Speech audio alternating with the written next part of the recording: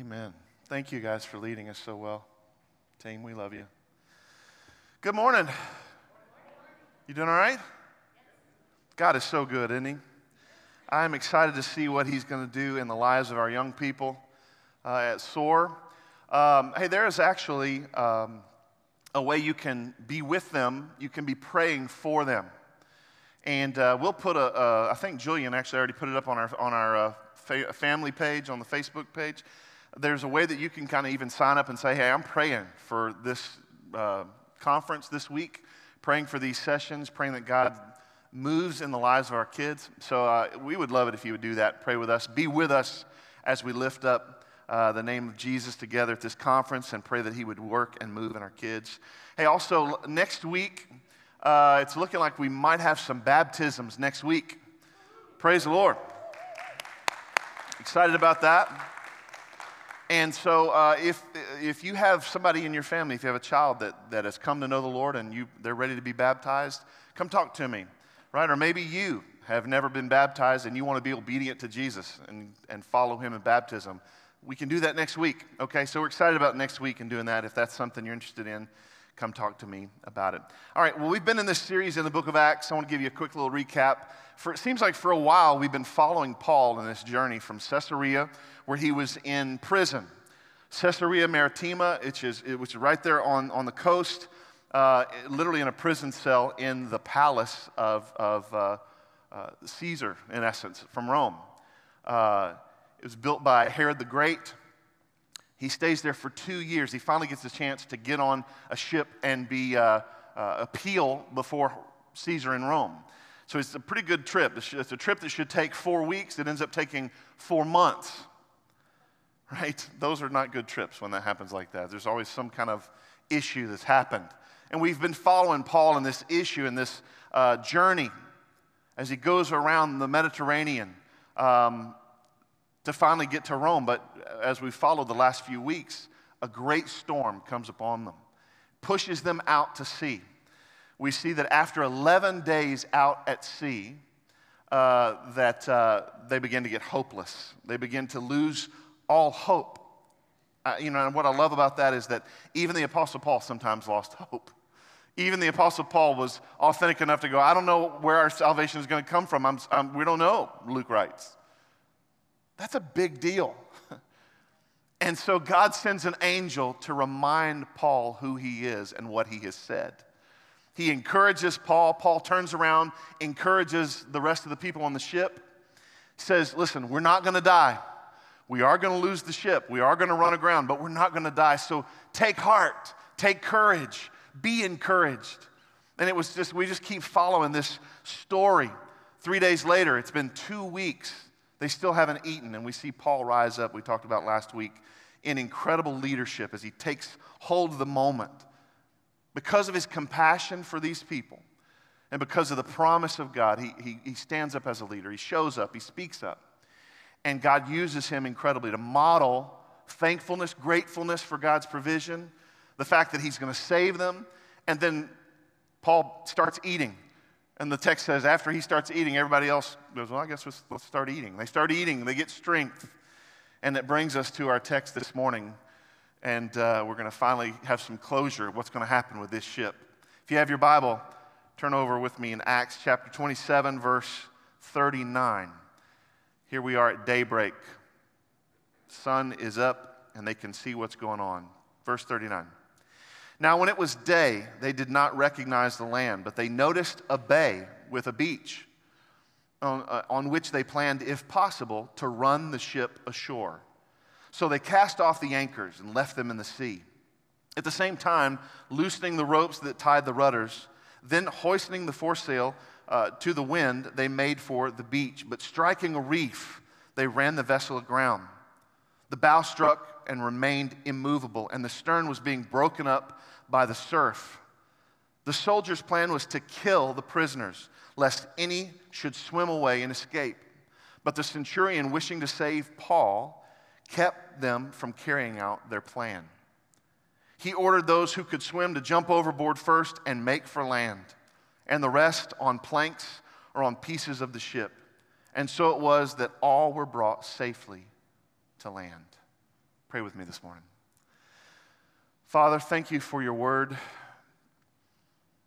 God, I feel like the last few weeks, we felt the tension. We felt the suspense of not knowing how this was going to work out. And yet today, God, we get a little closure to that.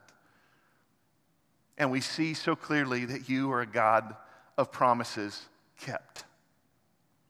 So, Lord, I pray that by the power of your Holy Spirit, you'd lead us to all truth, that in this time we have together, that you would increase and I would decrease, and that you would give us all the courage to be obedient to what you'd have us to do in our lives, to know you and follow you more.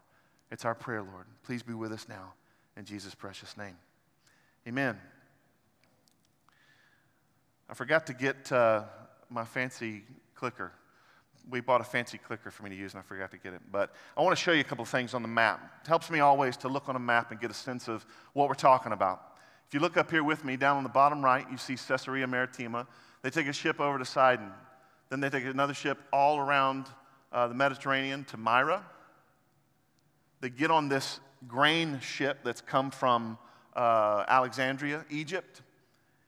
It goes around to Rhodes, Cnidus, over to Crete at Salmone, Lycia, and Fair Havens. And this is where Paul says, guys, we shouldn't go.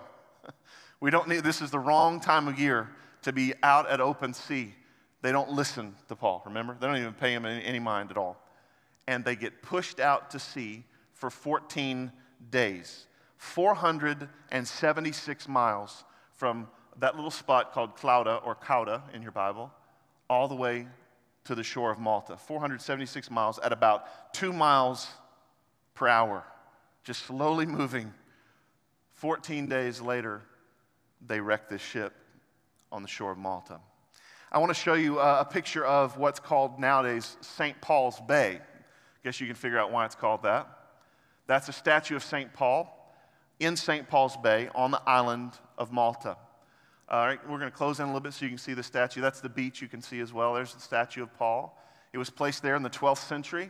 And then we're going to look from behind Paul and see the beautiful bay and potentially where Paul and the ship were struggling and anchored before they came in the morning. This could be the very place we're reading about today. I don't know about you, but it helps me to see that and think about that, right? This is not just some fairy tale story. This is a story that actually happened. In fact, in about 2005, there was a big news story. I don't know if you remember it or not, but a news story that came out that said they had found the anchors of the ship that Paul was on.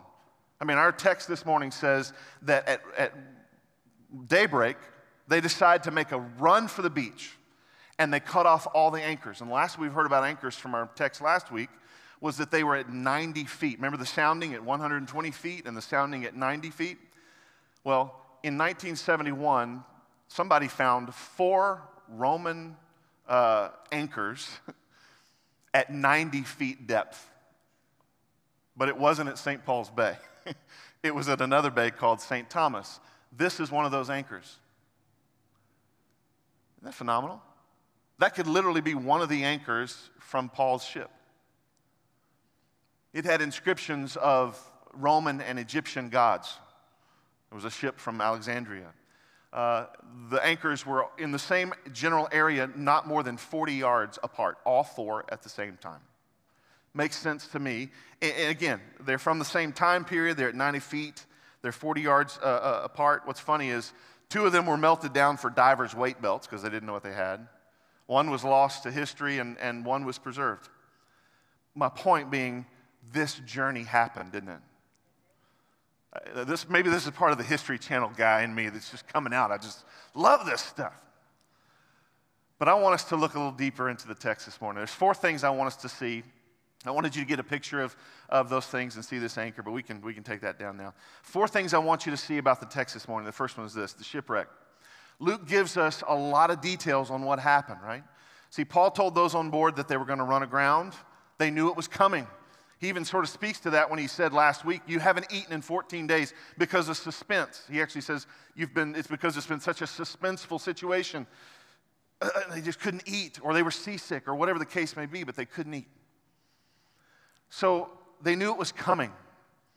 He had prepared them in his leadership speech from last week telling them they needed strength, so they gotta eat of the grain and get some strength in them so that they can swim and make it to shore. Again, a leader looking further than the immediate, looking out further. But now it's daybreak, and the sailors,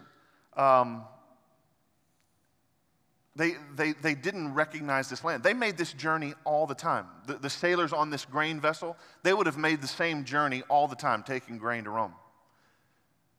And yet, in this text, Luke says they didn't recognize the land. So they were at a different place than they had ever been before. They didn't recognize where they were, which is interesting. So it's daybreak. And I love the fact that Luke has taken down all these details. Don't you love all these details that help us get the picture and the view of what's going on? He says, we heard the shore, so we knew we were getting close, right? He says there were rocks, and there's actually a jetty of rocks in that area that runs out really far, so if the ship is getting close to the jetty, it could sound like a shoreline to warn them, to let them know. They measured the depths, 120 feet, 90 feet before they lowered the anchors.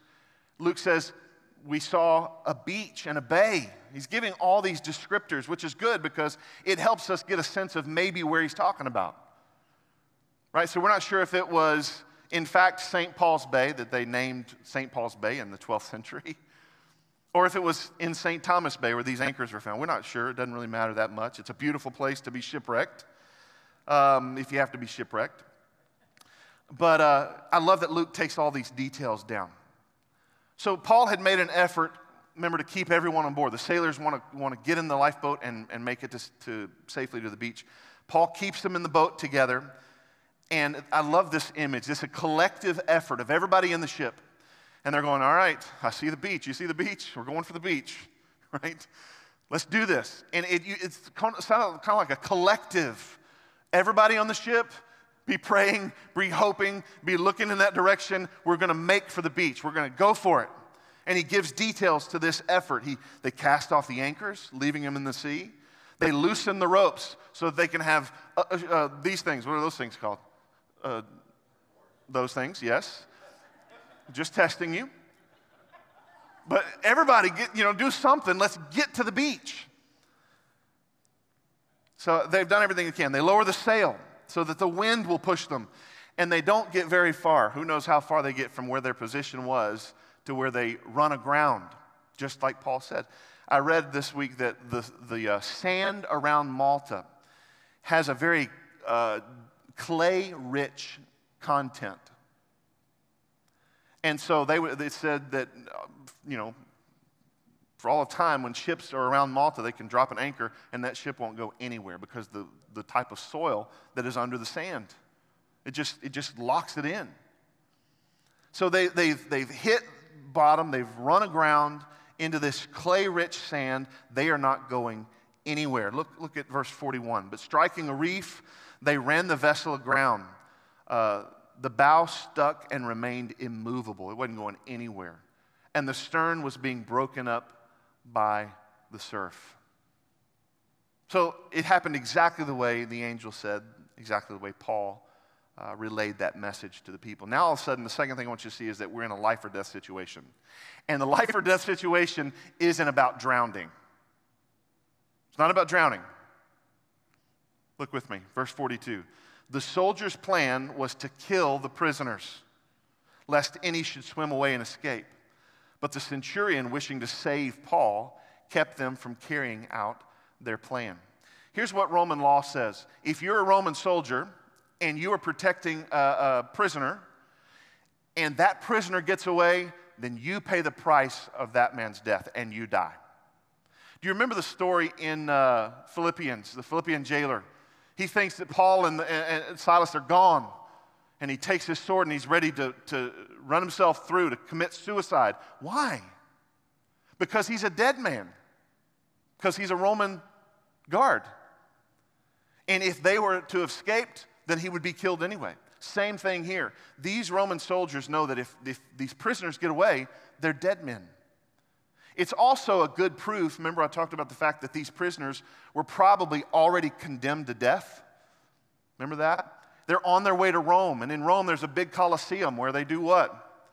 They have Roman games where they take prisoners who've been condemned to death and they let them play the games and die.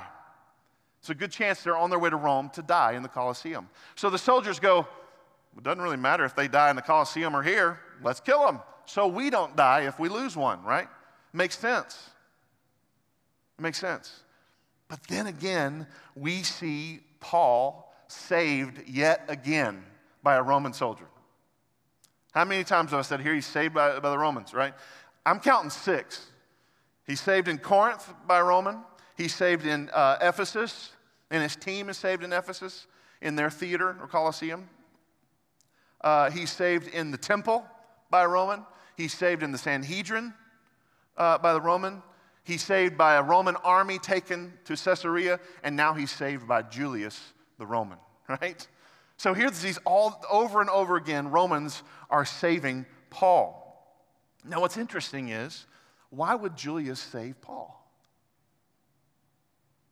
Why would he do that? Had Julius come to faith? Maybe all this time, fearful of his life, suspense driven on a boat when you're about to sink and die, you're having some pretty spiritual conversations with Paul.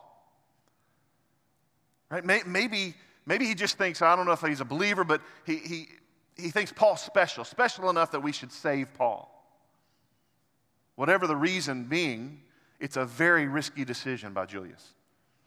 So now Julius has taken on his own head and all the other soldiers' heads that Paul is right about an angel, saying that they're all going to live.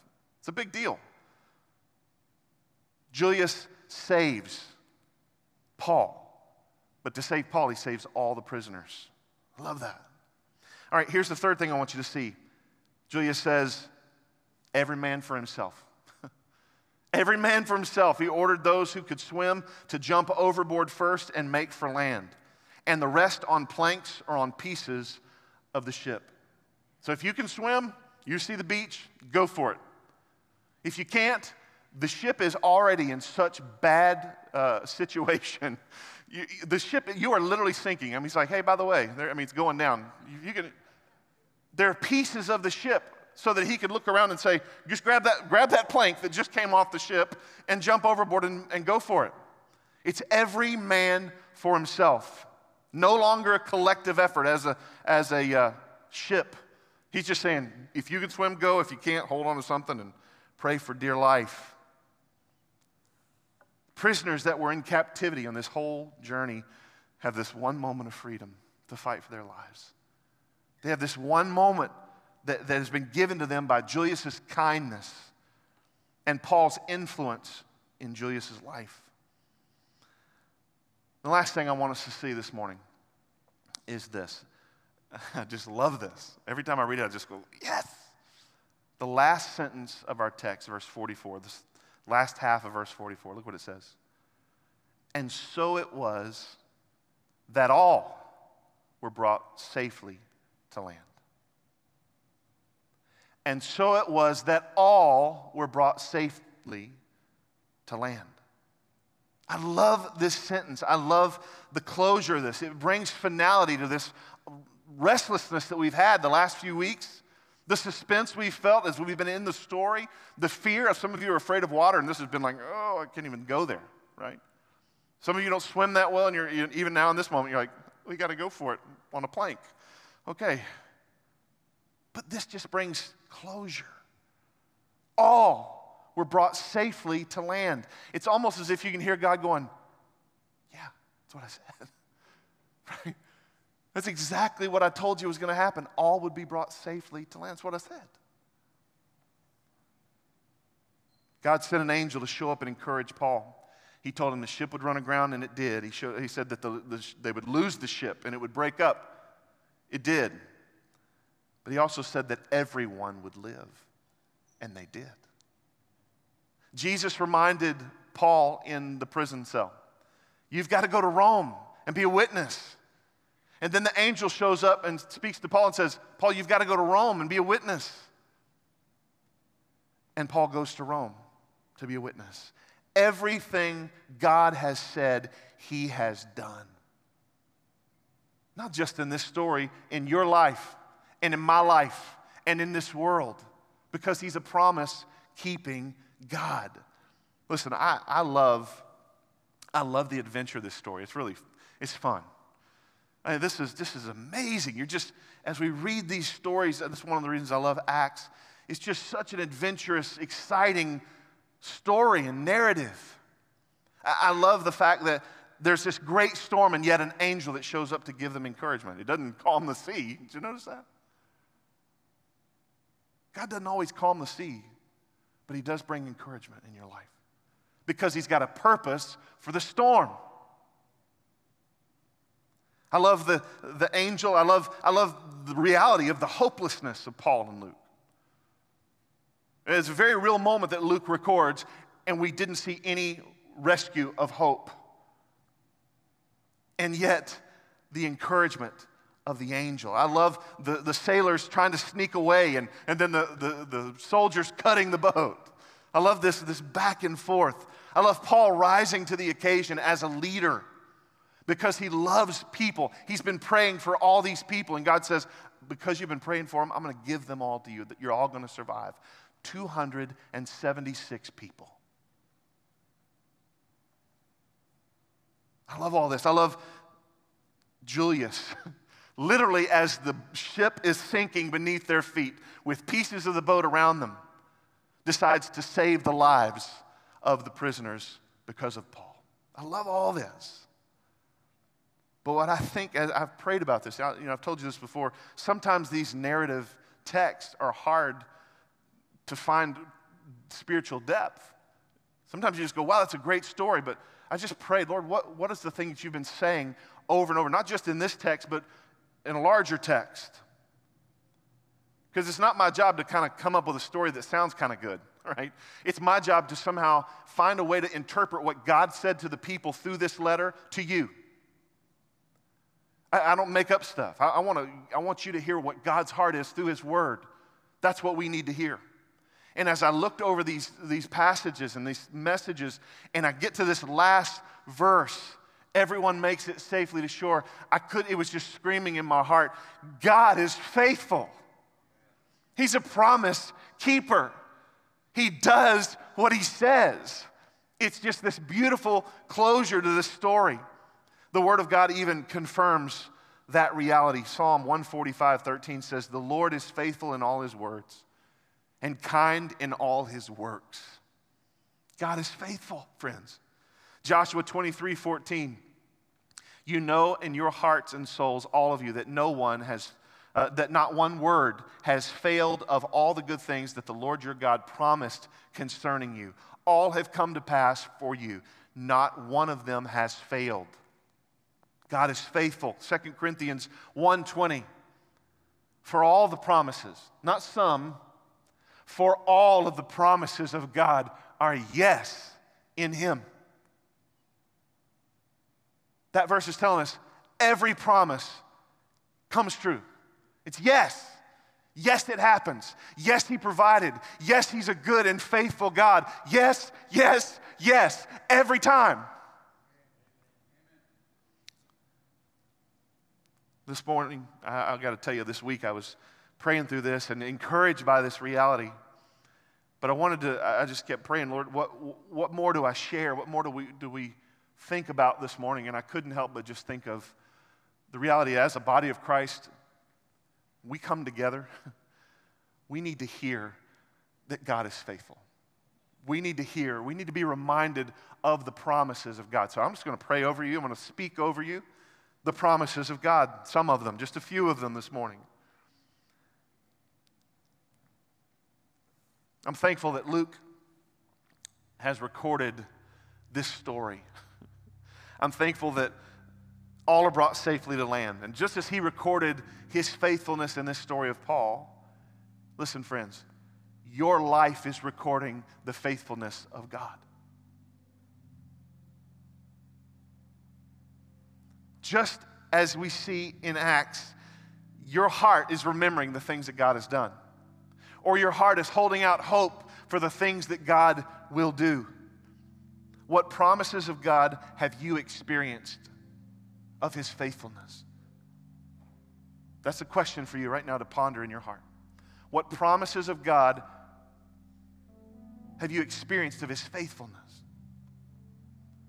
Or what promise of God are you looking to hold on to hope for? Because He will be faithful. I want to just read some of these over you. Maybe you've been afraid recently. Maybe you've been concerned or worried. Write these down as you feeling connected to these promises. And remember that God is a promise-keeping, faithful God. Joshua 1:9, have I not commanded you, be strong and courageous.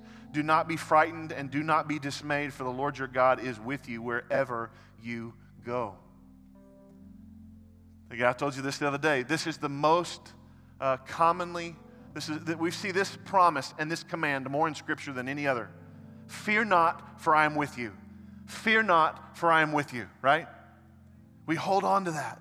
Maybe you've been shaken, you've been unsettled, you haven't been able to sleep at night. John 16:33, Jesus says, I have said these things to you that in me you may have peace. In the world you will have tribulation, and we have it, don't we? He says, but take heart. The same exact thing Paul said to the sailors. Take heart, I have overcome the world. Jesus is saying, yes, you're going to face some junk in life. Yes, you're going to go through difficulty. You won't know what to do. You're going to be overwhelmed, but I've overcome it all. So take heart. Be encouraged. Maybe you've been concerned about your needs being met.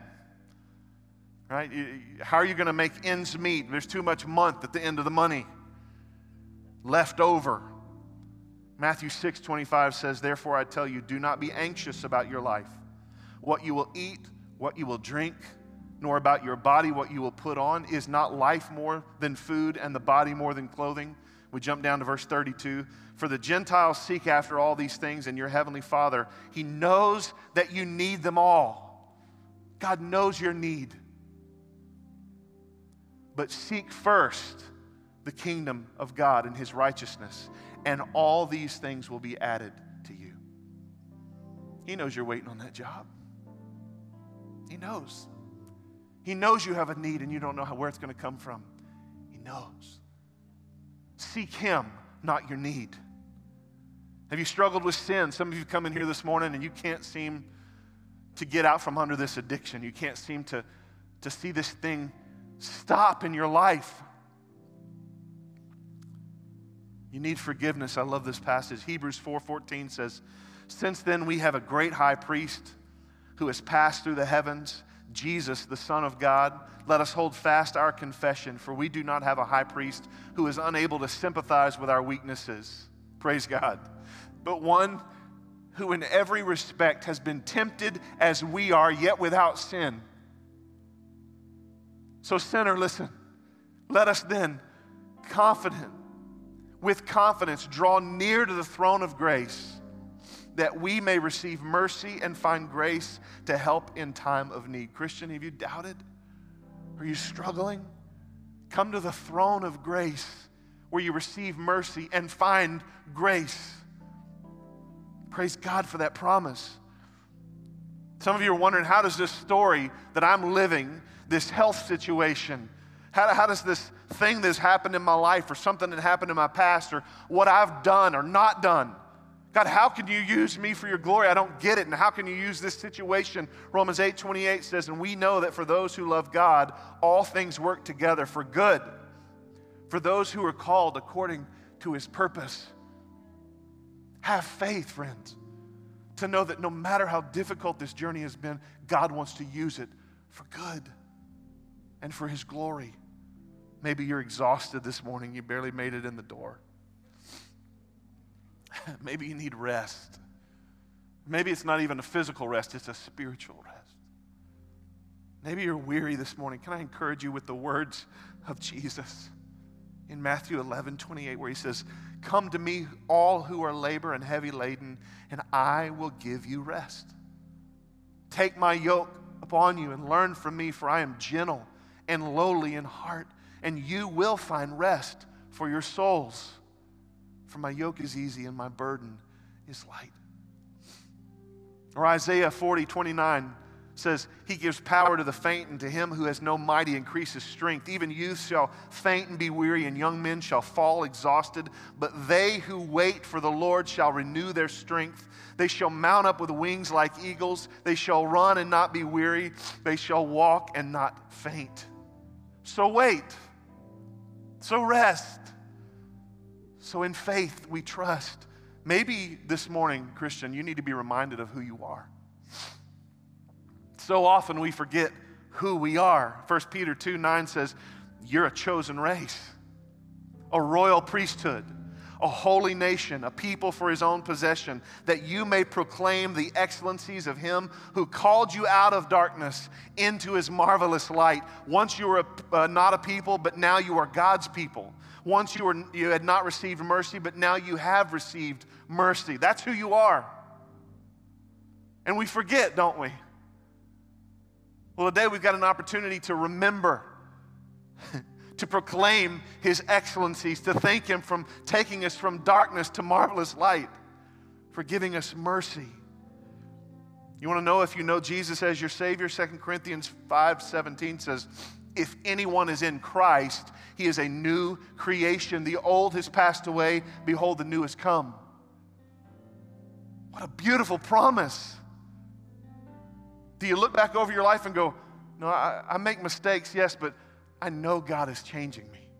I know God is growing me. I know I'm learning. I know He's equipping me. But the good news is, as Scott said this morning, he's not done equipping you. Philippians 1:6, I am sure of this, that he who began a good work in you will bring it to completion at the day of Jesus Christ. He's not finished with us. Be encouraged. Maybe the craziness of this culture and the news and all the other junk that gets me down like you gets to be too much. John 14:1 says, let not your hearts be troubled. Believe in God. Believe also in me. In my Father's house are many rooms. If it were not so, I would have told you that I go to prepare a place for you. And if I go and prepare a place for you, I will come again and will take you to myself, that where I am, you may be also. Is that not a beautiful promise? Jesus is preparing a place for us. Jesus, the gospel of Jesus is not just that he died and rose again. It's also that he's coming again for us. We hold on to that promise. This is not the end. And until it is the end, I want to give one more to you. Acts 1:8. Jesus said, but you will receive power when the Holy Spirit has come upon you, and you will be my witnesses in Jerusalem and in all Judea and Samaria and to the ends of the earth. Some of you say, yeah, that's the beautiful promise for those disciples. Did those disciples make it to the ends of the earth? We haven't even made it to the ends of the earth. That's why I know that promise is not just for them, it's for you. It's for me. God will give us the power we need to be his witnesses, to tell his story of grace until we take it to the ends of the earth. Listen, I want to close. I don't know what promise of God that you're thinking about in your heart that God has been faithful to. I don't know what it is that's on your mind, what you're holding out hope for.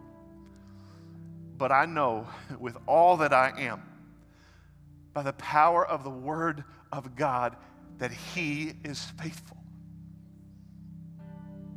Friends, I can't look back over my life and go, well, you missed that one, God. You weren't good to me there, God. I didn't eat back there, Lord. I can't think of 1 second, of 1 minute, of 1 day that God hasn't been faithful to me. He's a faithful God. So what does that look like for you this morning? If God is faithful, when he says he'll do something, he brings everybody safely to shore because that's what he said he'll do. What does that mean for your life today, July 4th, 2021? What promise do you need to hold on to? Where do you need to be obedient to Jesus because of his faithful promises? What does it look like? Let's not just come in here and get hyped up and sing some songs. God, may there be change in us. to move us to be a different people, to love outside of ourselves the way we see Scott loving and giving and trusting, because God is faithful. May our hope, may our faith be encouraged this morning and this week so that we can live every single day trusting that God is who He says He is, that He will be true. In college, my favorite song, one of them was, "My Redeemer is faithful and true." Oh, I love it so much. And He has been. Pray with me. Lord God, thank you so much for this morning. Thank you for the way that you love us.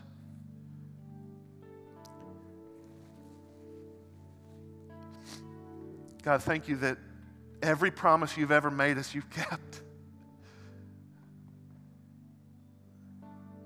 I identify with all of these things, God, but it's so easy to forget who we are. We allow ourselves to stay in the dark instead of allowing the Lord to move us to His marvelous light. God, may we be new creations. May we be living for you.